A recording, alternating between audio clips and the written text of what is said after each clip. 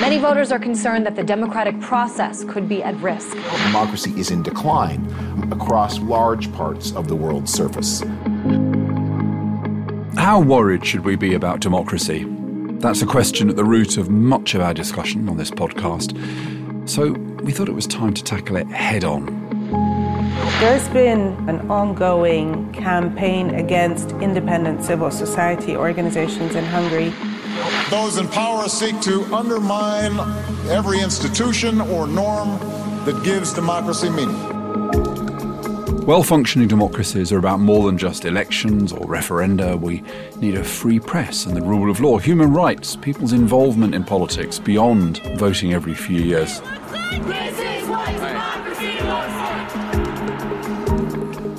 But what we see now is, on the one hand, amongst the public, the kind of rise of polarisation, pessimism, disillusionment. On the other, we see populism, which has been caricatured as a kind of illiberal democracy.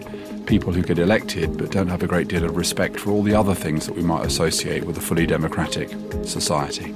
Unless we find a way to recover a reason for democracy, there is no fight for democracy to be had.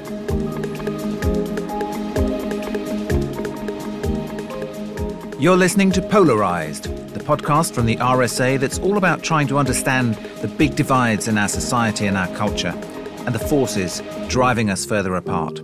It's presented by Matthew Taylor and by me, Ian Leslie. Coming up, we'll be talking to Nahir Dazandi and Eliane Glazer about how doomed or not doomed we might be. But before we get started, this is a segment where Matthew and I lay our cards on the table and set out what we know or think we know about this episode's topic. We call it Full Disclosure. Matthew, what's your starting point? The thing I've been thinking about, Ian, is whether we can get a conversation going which connects two things. On the one hand, kind of philosophical or psychoanalytic descriptions of how hard it is to live our lives, that it's just not easy to make your life meaningful in the modern world in particular. And on the other hand, all the conversations that you and I have about kind of what's going wrong with the system, the democratic system. We had Will Davis on last time, and I think he was starting to approach some of these questions about the challenges of making our lives meaningful. He was talking about how the difference between war and peace has broken down, the difference between reason and emotion has broken down. Francis Fukuyama's most recent book, Identity, also explores the challenge of how it is that we can pursue and have a sense of identity in the modern world. So I wrote a blog recently asking whether politics could ever be about instilling in us wisdom rather than just increasing our anxiety. And I guess this is related to two things. One is the sense that at heart populism is about the denial of complexity. And so somehow politicians have to talk about complexity. And if you talk about complexity, part of the complexity is the complexity of how we live our lives. And on the other hand, that kind of sense that we've always assumed in the past that the politicians who are successful are the ones who give us hope. You know, like Obama, like Clinton, like Blair. Maybe we need politicians who don't give us hope, but they have a capacity to engage us with realism. Or they have a capacity to engage us with the fact that we have to make difficult trade-offs, that life is there. I'm interested that Ben Rhodes' book about, he was Barack Obama's speechwriter, foreign affairs speechwriter. The book starts full of hope and idealism. And at the end, he says that Obama starts to become very interested in books like Yuval Noah Harari's book about how difficult it is actually for human beings to make any difference to anything. It's almost as if he has to comfort himself at the end by saying, actually, we don't have that much agency. So it was a kind of speculation about whether or not we could ever have a politics which was about wisdom rather than about politics that in the end offered us things which are impossible. Just a final point. I also wanted to say in that blog that in the end, all the populists are doing what the mainstream politicians did, but they're doing it on steroids. Because the mainstream politicians also used to say, elect me and everything will be fine. And the only reason everything is difficult in your life is because of these bastards who are running the country. So I feel that whatever happens with populism, we've got to somehow have a politics that isn't about saying, vote for me, everything's going to be fine. Okay. That's very deep. I'm going to give you a very sort of superficial alternative answer to the question of what democracy is for and so on. I think for most people, it's two very basic things. One is we want stuff to run. We don't want there to be a lot of crime. We want to be able to get around our daily life with some facility and without fear, without being threatened. And the second thing is we want to be able to chuck the bastards out, right? If they're not doing that properly. Other than that, I actually don't think people want or need wisdom from politicians. I don't think most people look to politics for meaning in their life. I know some people do, but most people don't. They're basically outsourcing the running of of society in order that they can focus on creating meaning in their own lives, in their family and friends. So we've got two great guests, so we'll have to move on in a second. But the reason I disagree with that is because I think that that in our needs and expectations in human beings is something which is unfulfillable.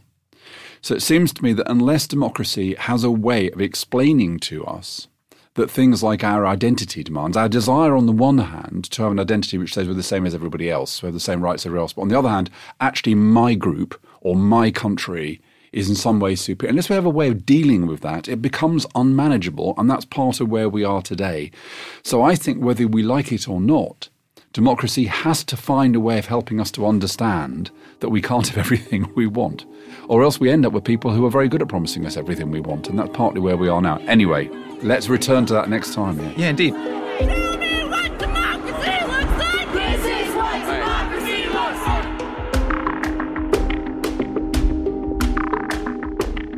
With those questions in mind, we're joined by two guests who can hopefully help us feel a little less gloomy about the state of democracy and optimistic about where we're going. Nahir Dasandi is a political scientist at the University of Birmingham and author of a new book called Is Democracy Failing? Hello, Nahir. Hello. And we're also joined by Eliane Glazer, writer and lecturer, and author of Anti-Politics, on the demonization of ideology, authority, and the state. Hello, Eliane. Hello. Nahir, I'm going to start with you. Let's start with the definition of democracy, right? What is democracy? And if we're looking at whether or not it's failing, what should we be paying attention to? Yeah, so I mean, it's obviously a contested issue in terms of how we define democracy. But I would say it involves four basic components, which Matthew's already touched on. So the first is competition for power. So governments are chosen and replaced through free and fair elections. The second would be citizen participation in civic and political life. So that means voting, but it also means more than that, being informed and engaged with politics, being able to campaign, being able to set up organisations that meet their interests and their needs in society. The third would be the kind of basic protection of people's fundamental rights. So human rights and individual rights are protected within that society. And the fourth would be the rule of law. So leaders, governments rule according to law. They don't make arbitrary decisions. And people are equal before the law and treated equally in front of the law. Okay, so when we're talking about democracy being under threat, what are we talking about?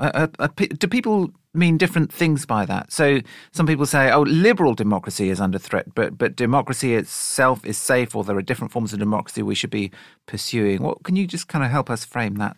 Yeah, and I think that's a really important point, because the argument that democracy is under threat, if we were to take just elections, currently we have more elected leaders than we've ever seen in history. So if we were to take just one part, there's nothing to suggest that democracy is failing. But if we're then to look at some of the other parts of democracy, so issues such as the rule of law, issues such as individual rights and civil society, I think that's where we start to see some of the problems. So the argument I would make is that what we're seeing is one part of democracy, which is popular support, so leaders that have come to power through winning elections, being used to undermine other parts of the democratic system. So individual rights, civil society participation, and even in some cases, the rule of law. So I think that's a tension. And some would say, that's not a failure of democracy. That's a failure of liberal democracy, as you've pointed out, that, we're conflating two things. It's a very fine line. So the issue is, once you start to lose those other parts of a democratic system, gradually even the elections won't make sense. So if people are restricted from accessing information because there are severe kind of restrictions on the media, at what point do elections stop being free and fair once those things happen? I mean, I'm already put in mind of this of a distinction that Yascha Mounk made in his recent book, which is between what he calls illiberal democracy, which is, I think, here what you're describing. So you have elections, but you don't have the other kind of aspects of this. But of course, Yascha Mounk says that is a response in part to what he describes as undemocratic liberalism, which might take us to some Allianz critiques, I guess, of democracy, which is that the previous democracy, the Blair-Clinton model of democracy, was one in which decisions were made by elites. And it wasn't really terribly democratic because whoever was in power, you more or less kind of got the same kind of stuff. I'm interested in that, but I think one of the questions I just want to ask you one question about rights. So there's a big debate about rights in political philosophy, negative rights and positive rights. Now, your notion of rights, it seems to me, is primarily that negative right. So the right not to be interfered with unreasonably by the state or by other people. Many people would say, yeah, but this is a society where if you look at positive rights, your right to fully participate, well, we've been denying those people rights for a very long time. You know, young people don't have the right to own their own house, or people don't have the right to have a decent job, or it depends on your account of rights whether or not you think liberal democracy was ever delivering it, doesn't it? No, I think that's exactly right. And while when I speak about human rights and individual rights, you're right, I am focusing on those negative rights. That's not to say that the positive rights issues such as economic security, access to housing, those things aren't important. And I think that's exactly right, that those are the sorts of things that people have in the past. You know, we haven't done enough within democratic societies to address some of those issues. So I'd completely agree that's where the backlash is in part at least coming from. By focusing on negative rights, that's not to undermine the importance of positive rights such as economic rights, such as access to health, I think is a really important issue. Yeah. So I guess it goes to the public's attitude. I mean, you said to the public, would you prefer a society where your kids can all afford a home and where you've got economic security, but occasionally people get banged up in prison without proper due process? I mean, I don't know where people would lie on that issue. Just one more kind of framing question here, because we inevitably we'll kind of focus on the UK and the US and Trump and Brexit when we're thinking about this. But what's the kind of global situation? Just looking at it in terms of the big picture as well. So over the last sort of 50 years and then over the last sort of 5-10 years, what's been the health of democracy? Is democracy spreading? Is it shrinking? Is it in retreat? We're seeing different types of trends according to what aspects of democracy we look at. So I think the reason why people are suddenly very concerned about democracy currently is that we're seeing in countries where we thought, democracy is done, so Western Europe, in the US, we're seeing democracy come under threat. If you look globally in countries which previously haven't had elected leaders, we're seeing more elected leaders. While that has now been accepted as an important part of democracy globally, what we're seeing is this issue of rights being trodden on. The reasoning being that because these leaders have come to power through elections, therefore what they do is democratic. So you can have the elections, but unless you have the institutions and the norms of a democracy, it's hard to sustain that. But there is a scrap of optimism there. I'm gonna cling to it. Eliane, is there something about the way that we've done politics, especially in this country, over the past 10 or 20 years, that you think has led us to this point? For me, one of the essential characteristics of democracy is agonism, is the existence of clearly defined ideological options to choose between. And we've seen, returning to Fukuyama, his famous 1989 essay, The End of History, which heralded the end of the ideological opposition between East and West, left and right. And I think that essay was very prescient. I think that we did seem to supposedly enter a sort of post-ideological period where politicians didn't set out clearly defined positions for the people to choose from. Instead, they put the onus onto listening to voters. Obviously, the rise of technocracy is part of that supposedly post-ideological landscape. Of course, ideological distinctions and oppositions didn't go away. And actually what we've had, I think, in the last few decades is the dominance of neoliberalism, but it's a disavowed neoliberalism. It's the right presented as common sense. There is no alternative. It's the only possible position is to be right-wing because it makes economic sense. So Eliane, just to interrupt you, I so want to clarify what you're saying. Are you saying that the problem, in a sense, was that there was no ideological alternative to neoliberalism?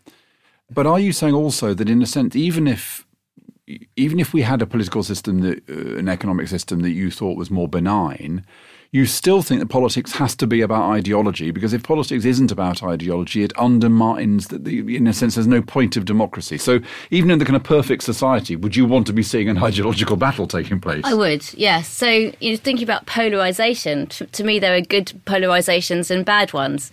And I think a good one is democratic opposition. I want tribal divisions. I want polarisation in that sense. That's a productive opposition. But so you must be very happy with the world at the moment, then. No, because what we have now is polarisation on the grounds not of democratic alternatives or ideological alternatives. We have polarisation on the grounds of identity. So the divisions now are not between left and right. They're between somewheres and anywheres, people who believe in gay marriage, people who don't. It used to be that Labour had a 3-to-1 lead on the basis of class. There's now no distinction on the basis of class. It's entirely on the basis of age. They have a 3-to-1 lead amongst young people. So we've gone from class to age as being the determinant. And education also very important. Yeah, so you have, and those divisions are really dangerous because they're unbridgeable divisions. If you can have a healthy debate about politics, that's fine, because that's what unites a democratic societies, having those productive debates. But I think the left has been buried. I think the left has become toxic, but the right has become sort of embarrassed and coy as well. So it used to be that the right would declare itself openly. We believe in a measure of inequality creates dynamism in a society. Now the right say they're on the side of the working people. They've embraced lots of liberal values around gay marriage and so on. So actually it's the right also that's sort of burying or being coy about its ideology. And I think that lack of ideological explicitness has led to populism, because populism appears to be, it's a sort of a stand-in for ideological expression. If Trump makes outrageous statements, it's a sort of proxy for ideological explicitness. So, Eliane, one of the great things of getting old is I've actually lived through the cycles now. So I get this kind of wisdom of having been there when things were different. I remember the mid-'80s, early 80s in the UK, we had the most left-wing major party in Europe and the most right-wing major party simultaneously. So we had in the 1983 election, we had Margaret Thatcher in her kind of full pomp, and we had Michael Foot with the Labour Party manifesto. What went wrong then? Because this sounds like heaven for you. I mean, we had an absolutely unashamed kind of right-wing combination of neoliberal economics and a kind of patriotic kind of social conservatism. And as I say, we had fully fledged socialism in one country. Why did that not sustain, if that's the healthy way of things being? Well, I do hark back to that time. At least, we had ideological explicitness. The trouble was that the right was dominant for me. But that you blame the tabloid press. Yeah. But you are saying that is your kind of ideal. But that state of politics is preferable to the one we had subsequently. Yes, because what we have now is the advent of populism, which is essentially anti-ideological. It's an us and them politics, and that relates to the anti-immigration sentiment. But actually what we have now is a populism that's against the political system per se, so that system that we had. I mean, in a way, it's a paradoxical phenomenon, populism, because it's the desire for the levers of representative democracy to be once again functional, but at the same time it's an anti-political force because it's against the political system that we have. And that's my problem with populism, is that it's anti-system. What's your kind of view of the relationship between ideology and healthy democracy? A kind of Goldilocks view, which is you need a certain amount of disagreement, but not too much. If you've got a consensus. Can I ask a slightly, very similar, slightly different question, which is what's the role of emotion or kind of shared sentiment and identity? Because we can talk about democracy as a set of institutions and norms and rights and so on, but it seems to be it only really works if people feel like they're on the same team. I mean, part of what we're seeing now is that loss of a democratic culture. So it sort of gets to this feeling of we belong to this system, we have a say in that system, and to this country. Yeah, to this country, and we see the political system as part of this country, and that's we belong to both of those things, and those two things aren't separated out.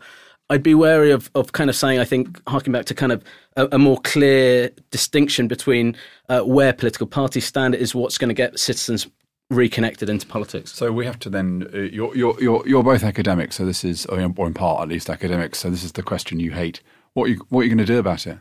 I know it's not your job, Your job is to tell us what's gone wrong. But Nihir, starting with you, if you were kind of world emperor, or you could get all the party leaders into a room or whatever, what would be the things you'd want concretely to do? And I'm a great advocate of the greater use of deliberative democracy, for example. So I've got my own little idea, my own little widget that I would use to try to create things. Where would you start? So one of the things, I think one of the things that's really important right now is starting with a conceptualization of democracy that includes more than just elections. And I think there's a sense in which the rhetoric, at least, is losing sight of that. For me, and I think the deliberation point is interesting, because for me, the point of democracy is that there isn't going to be that. So there isn't going to be that obvious answer to how we get things back. Yeah. I would seek to question what it is about representative democracy that we value. What's legitimate about the authority of politicians? So we don't all kind of end up with this endless deferring to the people. What's actually legitimate about political representation, the structures and systems and institutions of representative democracy? What do we value about those institutions per se, and in what ways have they been corrupted by the revolving door to business and financialisation, technocracy and so on, so that we can start to try and reinvent those terms: representative democracy, political authority, ideology, and actually we may need to reinvent the words that we use to articulate those values, because they have become toxic.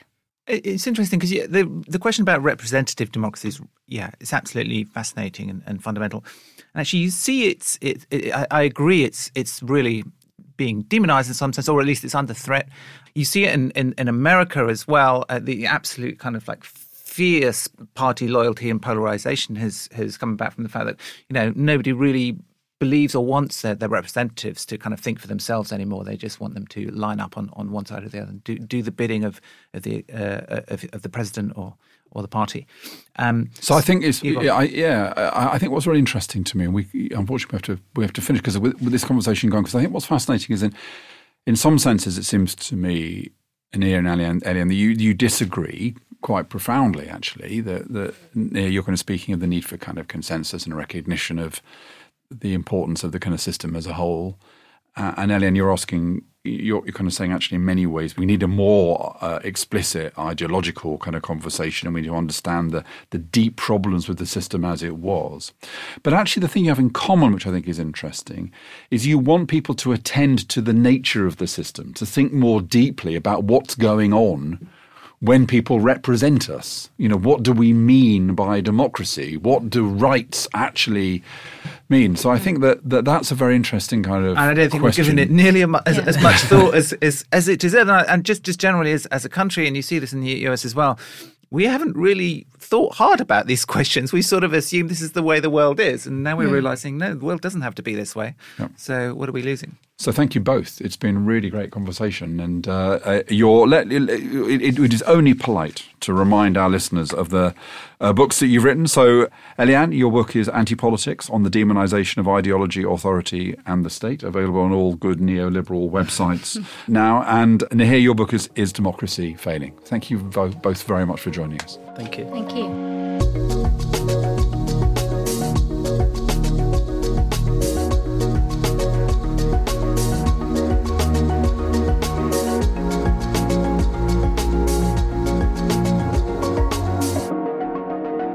That was absolutely fascinating. But before we go, actually I shouldn't say but, because it sounds like the next bit's not going to be fascinating. But before we go, we end each episode with a provocation, something that shifted the way that we look at the world just a little bit. And I think, Ian, moving from the kind of sublime to the ridiculous, you want to talk about refrigerators. Yeah. Well, I wrote a piece for the New Statesman about fake news, although it was actually about the kind of the way we do democracy in general. But it started because I came across this theory of the reason that people consume fake news, and which is slightly different from the dominant theory. So a dominant explanation is that people love fake news because when it confirms their bias, so they see something that agrees with them, they'll go, yeah, click, share. There's an alternative explanation, which is that the reason fake news thrives is that people can't be bothered to think very hard. So if they see something interesting or kind of provocative, they will click or share it. So the one of the papers that these guys wrote about it is called "Why We're Lazy, Not Biased," and they have this kind of grand theory of history, which I thought was really interesting, which is the term is cognitive control, right? So if you have more cognitive control, they find in their experiments, you're less likely to believe in fake news. You're also less likely to believe in kind of fake profundities by Deepak Chopra. I mean, literally, they tested these kind of like meaningless but pseudo-wise sayings, and the same people who fell for those are the same people who sort of enjoyed clicking on fake news. Are they just stupid? So no, they are. Well, they're stupid in the sense that we are all stupid from time to time, which is we do things without thinking. Right. And the problem with the internet is that it encourages us to live by our impulses and our feelings. It's something we talked about with Will Davis the other week. And so cognitive control is basically analytical reasoning and thinking hard about what you're doing, but it's effortful and it's hard work. So that's all interesting. But then the kind of really the kicker to this is that they have this kind of grand theory of history, which is that society goes through these big cycles of cognitive control followed by complete lack of cognitive control, because the cognitive control allows us to build technologies, which then allows us to abandon our critical faculties, right? So in a really kind of tough society where you have to plan your food consumption because you don't have very, very much food around, then you have to have a lot of cognitive control, right? Because you have to kind of plan your food consumption, plan how you're going to eat. In a society of abundance, say, where you've invented the fridge through the application of cognitive control, it's a very kind of complex technology. So we've solved that problem for you. Here's the fridge, right? So I'm looking at the kind of span of the last sort of 100, 200 years. Then that leads to a lack of cognitive control. People say, oh, well, I can eat whenever I want. I can, so then you kind of consume food. And so their kind of theory is that we go through these periods of cognitive control where we kind of really have to think hard about things, and we invent things like computers and the internet. And then once we've got computers and the internet, it enables us to give up on thinking altogether because we just go like clicking on cats and fake news. And so, whether or not it's true, it's a really kind of intriguing theory, and it kind of made me wonder like where we are at the moment, where, we live in relatively affluent societies. There's lots of stuff that we don't have to think about that's been taken off our plates. We seem to be responding more and more impulsively to, and politicians seem to be more and more happy to be led by their feelings, as do voters.